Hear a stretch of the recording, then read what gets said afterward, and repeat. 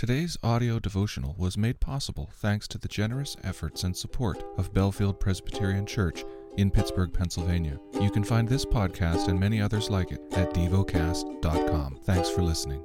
The lesson is from the book of Genesis, chapter 20. From there, Abraham journeyed toward the territory of the Negeb and lived between Kadesh and Shur, and he sojourned in Gerar. And Abraham said of Sarah his wife, "She is my sister." And Abimelech king of Gerar sent and took Sarah. But God came to Abimelech in a dream by night and said to him, "Behold, you are a dead man because of the woman whom you have taken, for she is a man's wife." Now Abimelech had not approached her. So he said, "Lord, will you kill an innocent people? Did he not himself say to me, 'She is my sister'? And she herself said, 'He is my brother'? In the integrity of my heart and the innocence of my hands I have done this." Then God said to him in the dream, "Yes, I know that you have done this in the integrity of your heart, and it was I who kept you from sinning against me.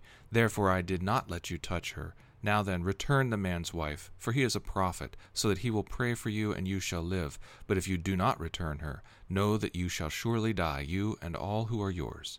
So Abimelech rose early in the morning and called all his servants and told them all these things, and the men were very much afraid.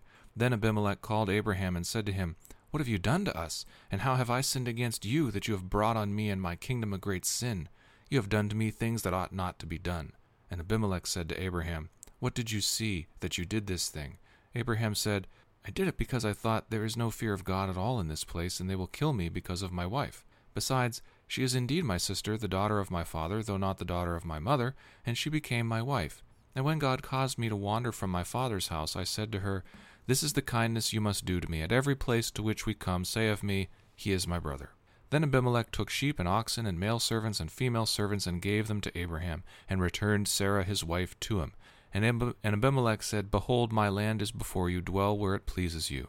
To Sarah he said, "Behold, I have given your brother 1,000 pieces of silver. It is a sign of your innocence in the eyes of all who are with you, and before everyone you are vindicated." Then Abraham prayed to God, and God healed Abimelech, and he also healed his wife and female slaves, so that they bore children. For the Lord had closed all the wombs of the house of Abimelech because of Sarah, Abraham's wife. Meditate and dwell on what you're paying attention to in God's Word. How has it connected with your heart or mind?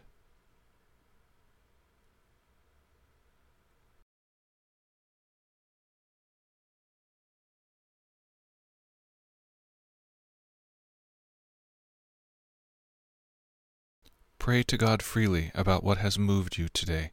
Turn your thoughts to Him and enjoy His presence. We offer the following as prayer topic suggestions. For the creation that groans. For North America. Thank you for listening to Devocast.